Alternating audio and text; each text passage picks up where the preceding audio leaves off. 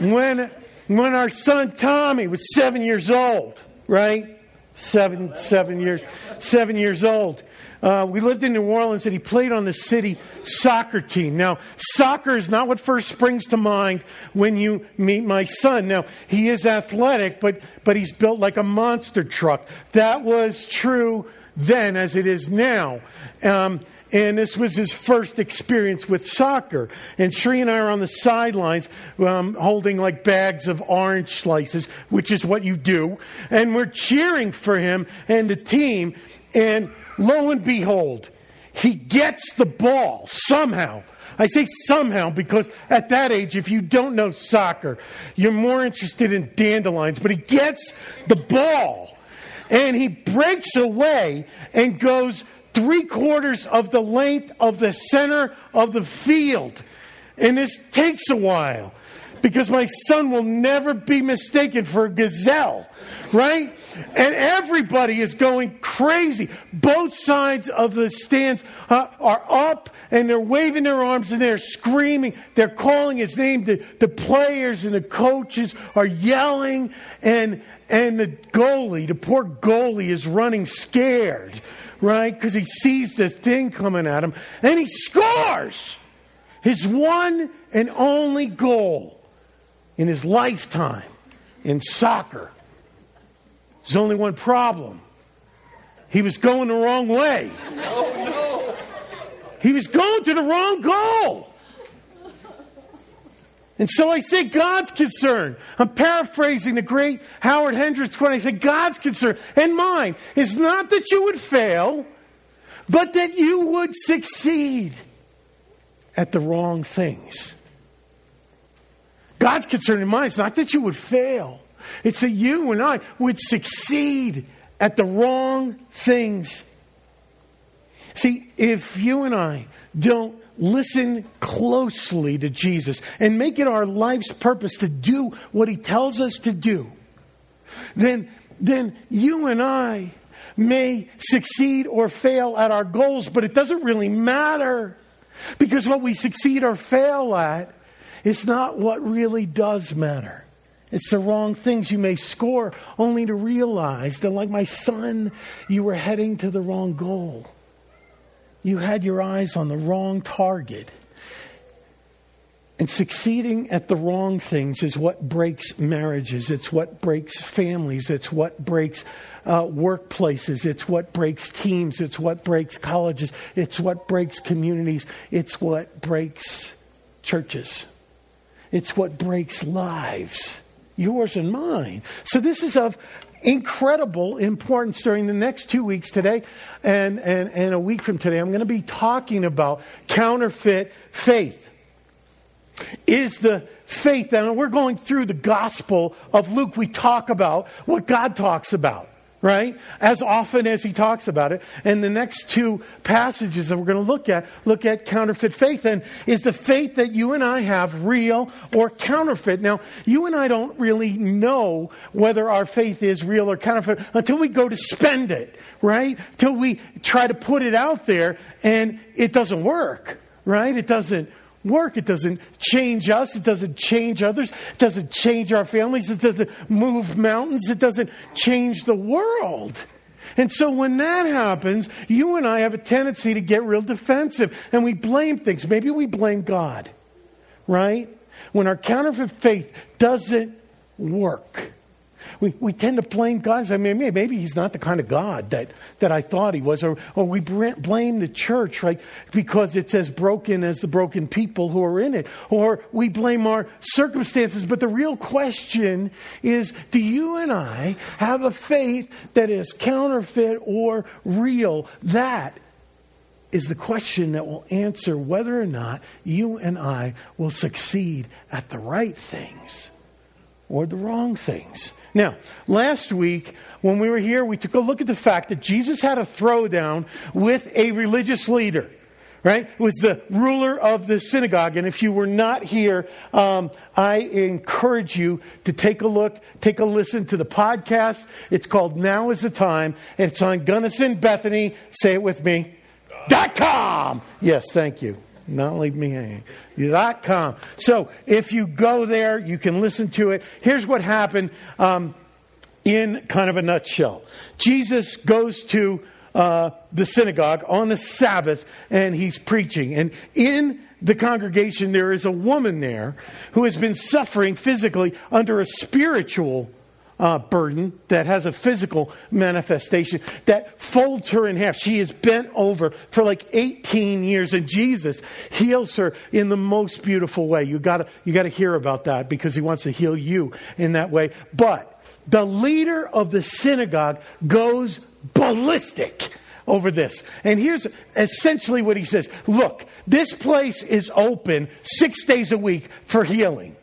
But on the Lord's Day, we're closed for healing, okay? You come back one of those other days. Really. The fact that he doesn't see the irony in that is just kind of mind-blowing. But since he is to represent God, and he's giving God a bad name, Jesus comes back at him and just kind of uncorks and says, you're a hypocrite. Man, you have animals that you treat better than the people that I've called you to love, that I created you to love. And so what that tells us is that some of the people like you and like me and like this religious leader who hang around synagogues and churches the most can still have counterfeit faith. So we need to look. And then Jesus follows that by telling 2 quick stories about what life can be like in the faith community for you and for me. So we're going to take a look at that. And then we're going to give you 6 ways, 6 checkpoints to check your faith, to examine your faith, to see whether it's real or counterfeit, or part of it needs to be traded in for the real thing. It's not a place of condemnation. This is a place where we come to get changed. That's good news. Okay, so here are the 2 stories, and then we'll unpack that a little bit, and we'll get to the 6 checkpoints, and then we'll send you home. Okay, ready? Here we go. Jesus said, therefore, what is the kingdom of God like? And to what shall I compare it? It's like a grain of a mustard seed, little tiny seed that a man took and sowed in his garden. He planted it, and it grew, and it became a tree, right? That's beautiful. And the birds of the air made nests in its branches. Not so beautiful. Let me explain why. Here you have the unstoppable kingdom. You have the unstoppable kingdom, the power of the seed of the gospel. When it is planted in your heart, when it is planted in mine, and it finds good soil, it grows and it blows up and it becomes something unstoppably beautiful in your life, in your family, in your community, in your church. It just grows. And from the time that he spoke this to now, hundreds and hundreds of millions of people have found life in this life and ever increasing life forever in him. That's a beautiful thing. Now, when you and I, right, we receive the seed of the gospel in our hearts, we become part of the tree, right? And he is the vine, and we are the branches, and we're connected. But then there's birds. The birds are not part of the tree. They're just visiting the tree. They are hanging out on the tree. They are eating off the tree. And doing what birds do when they hang out on trees and eat things off trees. You following me?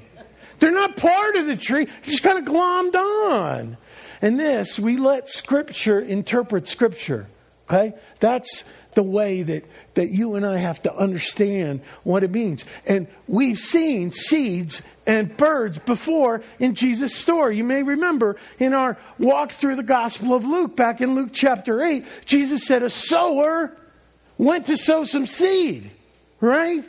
And some of the seed fell on the path where it got trampled. And what?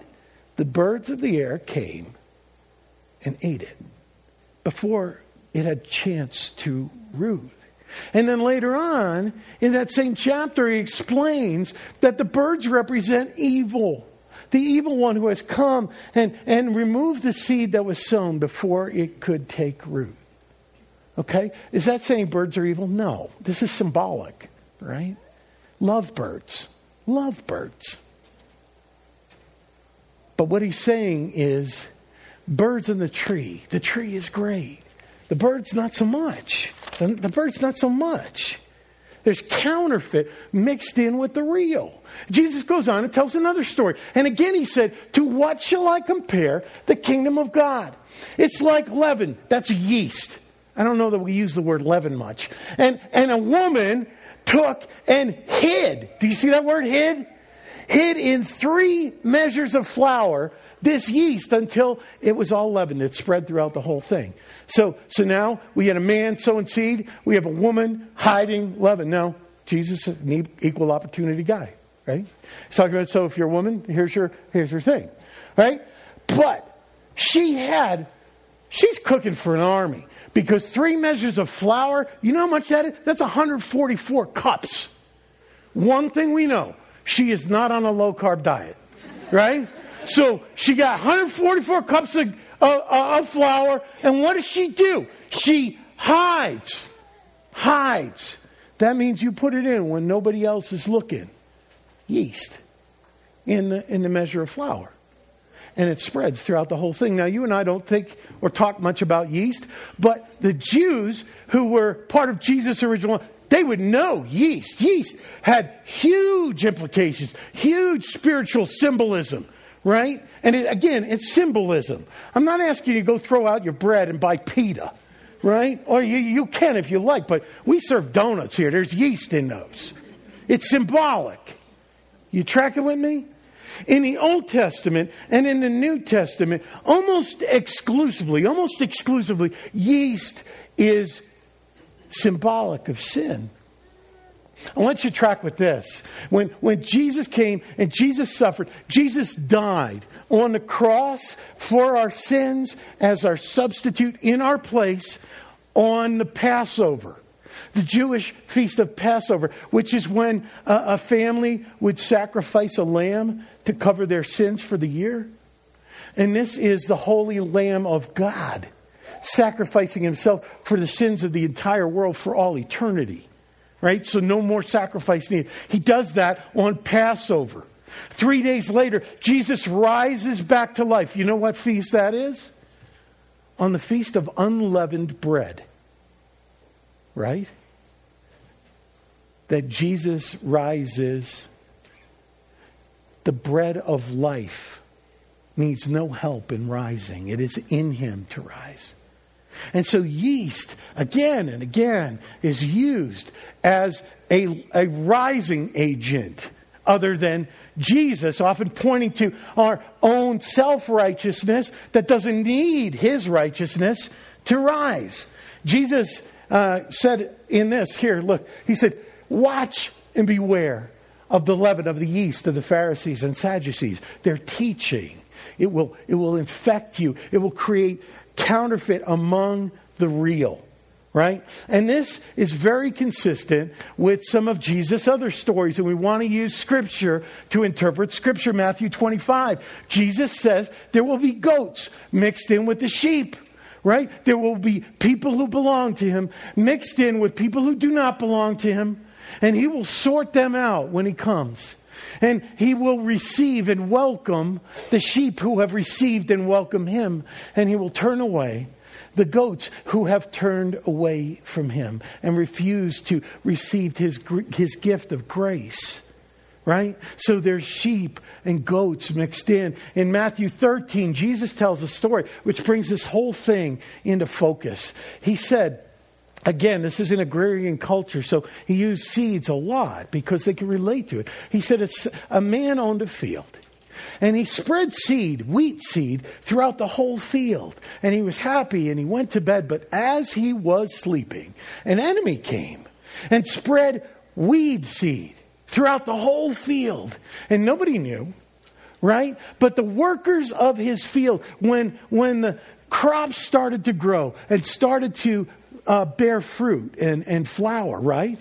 They saw that there was as much weed in there as there was wheat.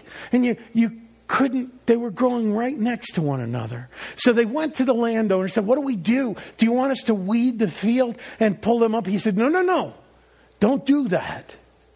If you do that, there's a chance that even one stalk of precious wheat would be lost.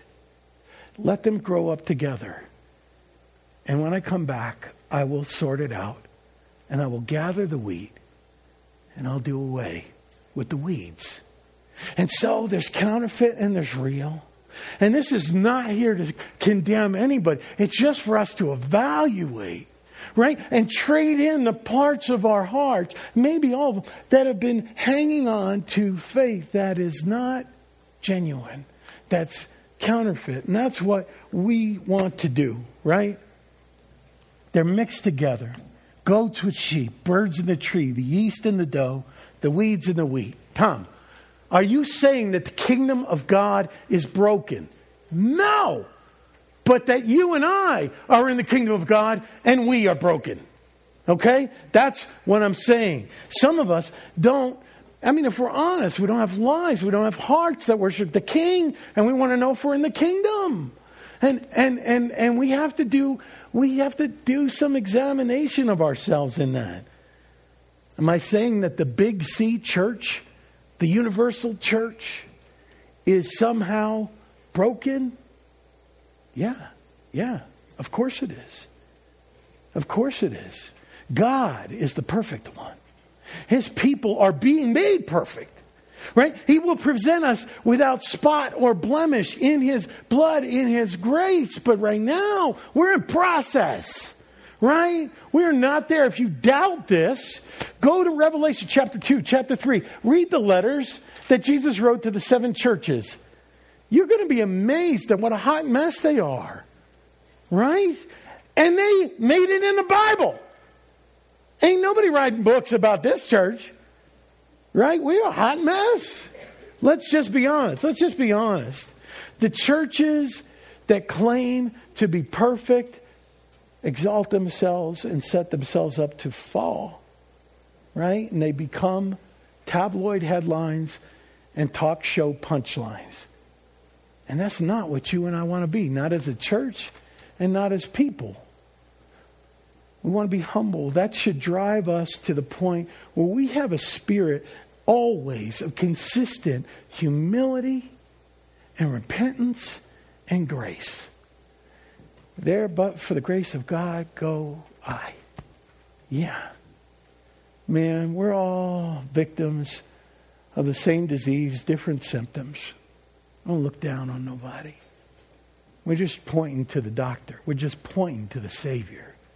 And we're walking there. And those of us who've been infected with His grace and saved and forgiven, in a legal sense, we're spotless. In a practical sense, we're getting there. Let's not mistake the two. And let's just be straight. And you need to know, I wrote this before I knew who was going to be here or had anything. Look, unless your mom gave birth to you under this roof, you went somewhere else before you came here, right? Now, if you're like me, because I've been in different churches, right? Something happened. Something happened there when you say, I'm done with this, right? I'm done with this. And I'm not denying that where you were before, 10 years, 20 years, 1 year ago, whatever it is, that those people were broken. I just want to be honest with you. You trading the broken people there for the broken people here, right? God is the only perfect one. And I'm the chief among the broken. We are all the island of misfit toys, right? You just choose your flavor. We got one God. We got one perfection. That's Jesus Christ. And He is making all who come to Him wash clean. And He's making us without spot or blemish in time. And in the meantime, what we need is a lot of grace, a lot of humility, and a lot of repentance, and a ton of love. And that's what He's given us. We can give that to each other. Okay. But people who don't understand what Jesus is all about, people who don't understand the gospel deeply, and we want to get deep into the gospel, saturated in the gospel, like you and me and this leader in the synagogue, Even though we hang around church things, we can miss this. We can have parts or all of our lives and our faith that are counterfeit. So here we go. How to tell if your faith is counterfeit. We got 6 ways. We're going to go through them. Then I'm going to send you home. But we're going to change before we leave, okay? Because Jesus changed us. Number 1, if you're like the owner of the leader of the synagogue, we talked a little bit about this last week. You love your pets more than you love hurting people. Now, I worded that wrong because it sounds like you should love hurting people. No, I don't want you to love hurting. I want you to love people who are hurting. You tracking with me? I want you to smack the guy at the store that my pastor said. I will deny it. You love your pets more than you love hurting people. Jesus said, look, if your animal is hungry or thirsty on the Sabbath, aren't you going to untie it and lead it to food and water? Right? Why don't you love this woman who's been tied up by Satan for 18 years? It's good enough for them. It's not good enough for her. I know we love our pets. My goodness, we live in Colorado. Right? I mean, I have been converted. About 15 years ago, we had a little dog named Roscoe. Roscoe. You remember Roscoe, Quince? Do you remember me making you cry unintentionally when I told you that I didn't think Roscoe was a Christian? Yeah. No, it was meant to be funny. I think I was trying to justify not getting Roscoe a Christmas present, but it shattered my girl. She's weeping. Oh no! Oh no, Roscoe! You can't say that, Dad. You believe in Jesus, don't you, boy? Oh, broke my heart. My wife smacked me in the arm. She goes, stop it! And I stopped it.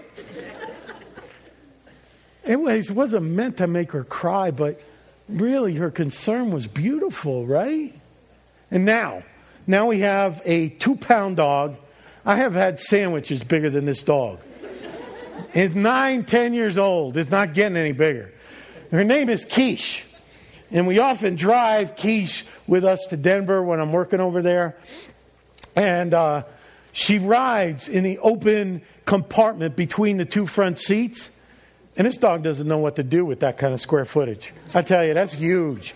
And that's not good enough. They have that blown in fuzz on the coat. No.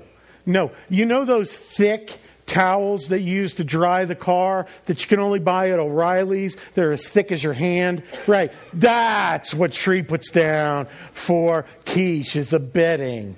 Right. So she's about every 17 miles. Yes, I clocked it. Shree will say, Quiche seems thirsty. Can you please get her some water? Which I do. Husbands, when your wife asks you something, do it. Joyful servant, right? By the time we get to the gas station, Quiche is about to burst. She's had more fluid. She's as swollen as a tick. Right? But Cherie loves this dog and cares about how she's feeling. And I am not picking on my wife. I am not picking on my daughter. This is for all of us. Jesus is saying, you care about the animals in your life when they're thirsty, when they're hungry. How much do you care about the people that I died for in this community who are thirsty and hungry? You see your pet has a need and you hurt for them and you do something about it.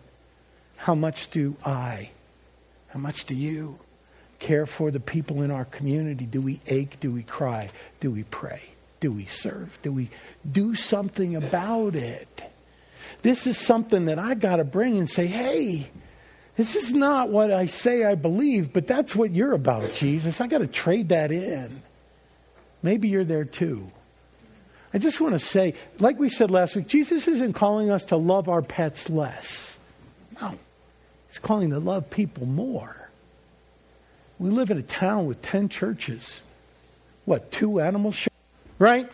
The things that you and I say don't line up with our actions.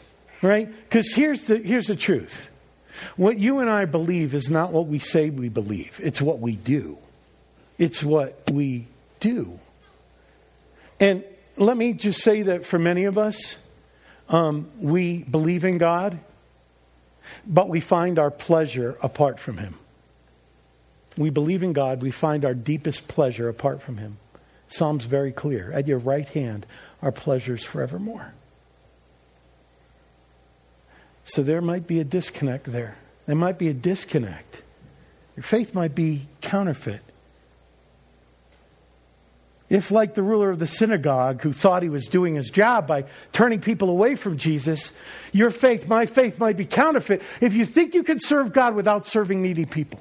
This goes back to the first one, because he talks a lot about that. And Jesus says you can't. You can't serve me without serving the people that I most want to bless. You just can't. He said, and the king will answer them. Jesus said, truly, truly, I say to you, as you did it to one of the least of these, my brothers, you did it for me. And as much as you haven't done it to the least of these, you haven't done it unto me. Look, this is something that is pressing on my heart, and that's why we're taking the direction that we are. We talked about it a couple of weeks ago. Last week. About being more intentional, about being outward focused and looking intentionally and doing radically and loving in a costly way those who are least. Because you and I only serve God, or don't, to the degree that we serve and love and bless those who are hurting, rejected, or ostracized, or burdened. Whatever that looks like. So let that press in on you, as it does on me. All right, let's move on. Your faith, my faith, might be counterfeit. If, like the Pharisees, externals matter more to you than internals. Externals matter more to you than internals. If you do an inventory of your life, your time, your focus, your money, your passion, it's more focused on how you look, how your business looks, how your bottom line looks, how your house looks, how your fill in the blank looks, than whether or not daily the gospel, God's word, His Spirit is pressing on you and changing you and excavating and chipping away that which is not of Him. It's transforming your heart so that you can be used to transform and bless, change the world. This is so easy. This is so easy for you and for me in a place, in a country, at a time in history when we have so much, to let our focus drift from internals to externals. When Jesus is always pressing in to the internals of our hearts, the way that things appear is not more important than the way that they are. And I think about living in New Orleans. When we lived there, I discovered, Shree grew up there, but I was a transplant from the Northeast. Maybe you picked that up in my language. But they have these things called Creole tomatoes. Anybody ever had them? You been there? You had one? Nobody? Oh, I pray for you. Oh, you would not go buy a farmer's market. You would not, if you did not know what these were, pick one up. Because they are misshapen, they are multicolored, often cracked. They look like they got beat with an ugly stick. They are hideous looking. But inside, they are sweeter than candy and twice as wonderful. Why? Because the internal matters so much more than the external. When God was selecting David as king, the prophet said this, for the Lord sees not as man sees, not as woman sees. For people look at the outward appearance, but the Lord looks on the heart. And for us to have a genuine and not counterfeit faith, we have to focus on our hearts. And let God press in your time with Him every day. And as you breathe thankfulness and praise, and that's heart work. It's letting Him work on our hearts so they can spill over and out and into. That's what he wants. He'll always fill more than you can empty. Try it. But that's heart work, right? If, like the ruler of the synagogue, you thought Jesus should keep your rules, right? Your faith might be counterfeit. If you want a God you can control. And many of us do. That's why control freaks, if you happen to be one, you're loved, but you're going to have a difficult time with Jesus, right? Why? Because you can't control him, right? I mean, God will never do that which is contrary to his nature and character or contrary to his word. Will never do that. But within that, he can do whatever he wants, however he wants, whenever he wants. And he often does. And when you have your own universe, you can do the same, but not until then, right? And until then, God does what he wants. And I'm not making this up. This comes from the Psalms. Our God is in the heavens. He is over all. He does all that he pleases. He does what pleases him. Does that mean that everything that happens pleases him?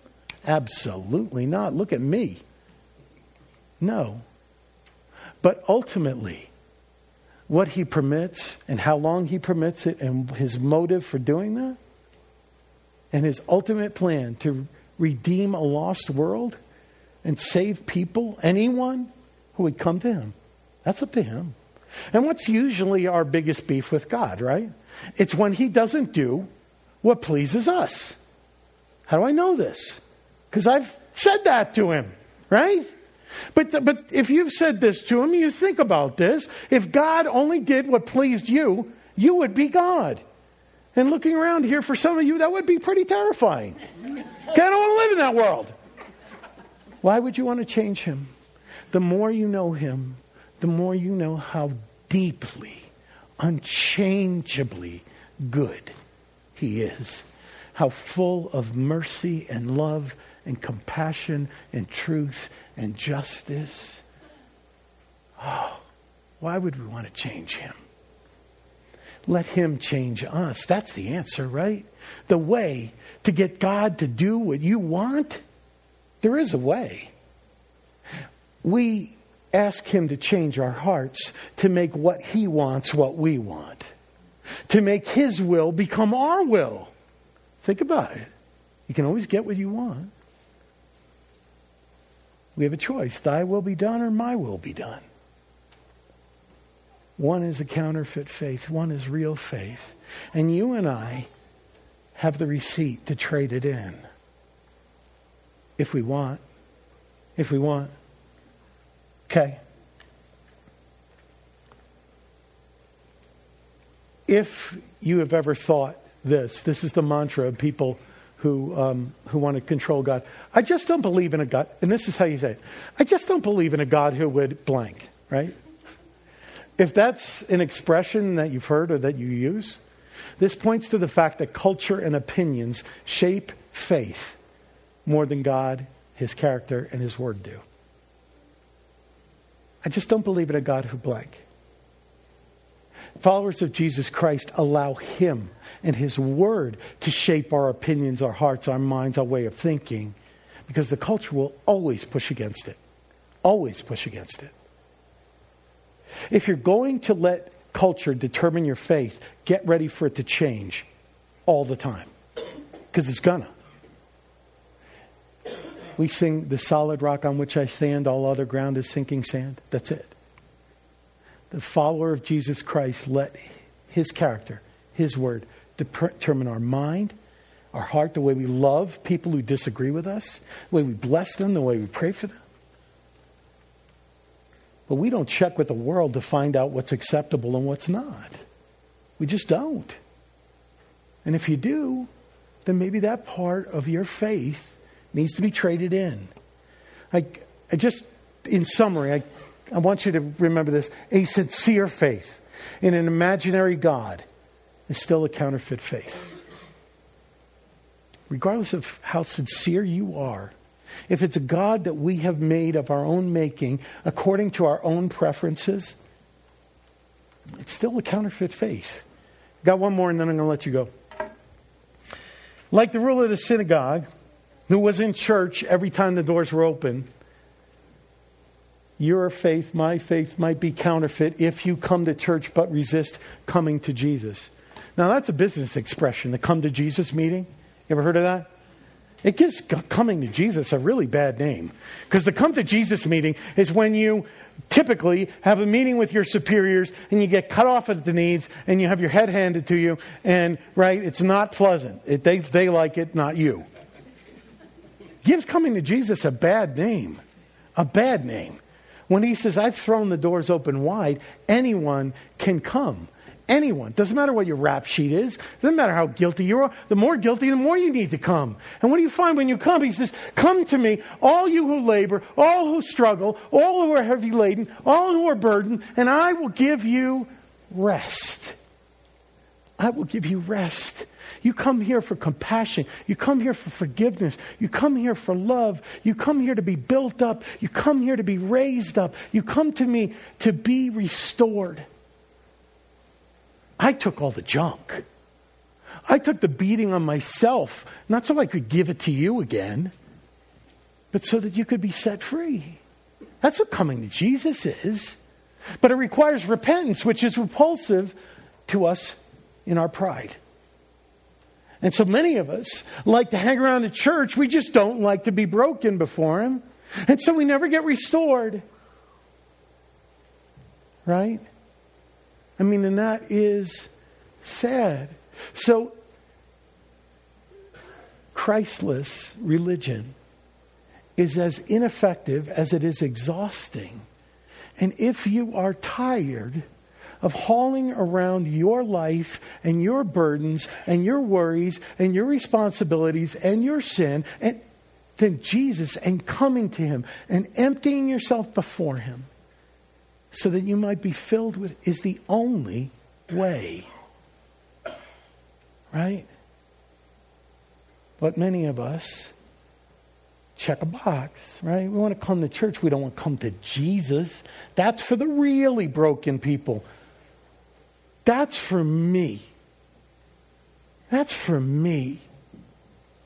Because the closer I get to Jesus Christ, the more I realize how bankrupt I am without Him. Not the less. Right? That's how Paul could say, man, you want to talk about sinners? I got you all beat. It doesn't matter. Because we got a God who is greater than all our sin. Why would we not come and bow and cry out? I don't know. Maybe we have a faith that is counterfeit in this place. So this is not condemning. If you find your part of you, or all of you, or just a piece, is the goat amidst the sheep, the bird on the tree, the yeast in the flour, the weed in the weeds, that you're running and running and running to score a goal in the wrong direction. That's not condemning. It is a blessing that God reveals it to us and says, come back, bring the real and bring the fake and exchange it for me. Because when I died on the cross, I became the hypocrite. I became the false believer. I became the idolater. I became everything ugly about you and paid for it. So that you could come with your real self to the real God who's going to make you and your faith real. It's not my faith that I need, it's His faith in me. And that's what you need too. The biggest question you and I face is not only, is our faith real or counterfeit? It's, what are you going to do? What am I going to do when He reveals that to us? We can either sing a song and go home the same as we came, or we can take this time and connect with the Jesus who is closer to you than your next breath and say, change me. Save me. Forgive me. Remake me. for real. I love you. Let's pray. God, how ironic that someone who struggles in so many of these areas that you would ask to speak on this. And so I, along with all of my friends, Lord, we don't want to be the yeast. We don't want to be the birds. We don't want to be the weeds. We don't want to be the goats. But part of us, and for some of us, all of us, our faith has been looking good on the outside, but it doesn't buy anything. It's not real. And you're all about real. And you're all about redeeming. And so we come to you right now in our hearts, the best way we know how, in humility. And we say, Lord, you came that we might be set free from lies, from fake. Lord, we want real faith that bears real fruit for your real glory and our real joy. You bought us that on the cross and in the empty tomb and with your Spirit.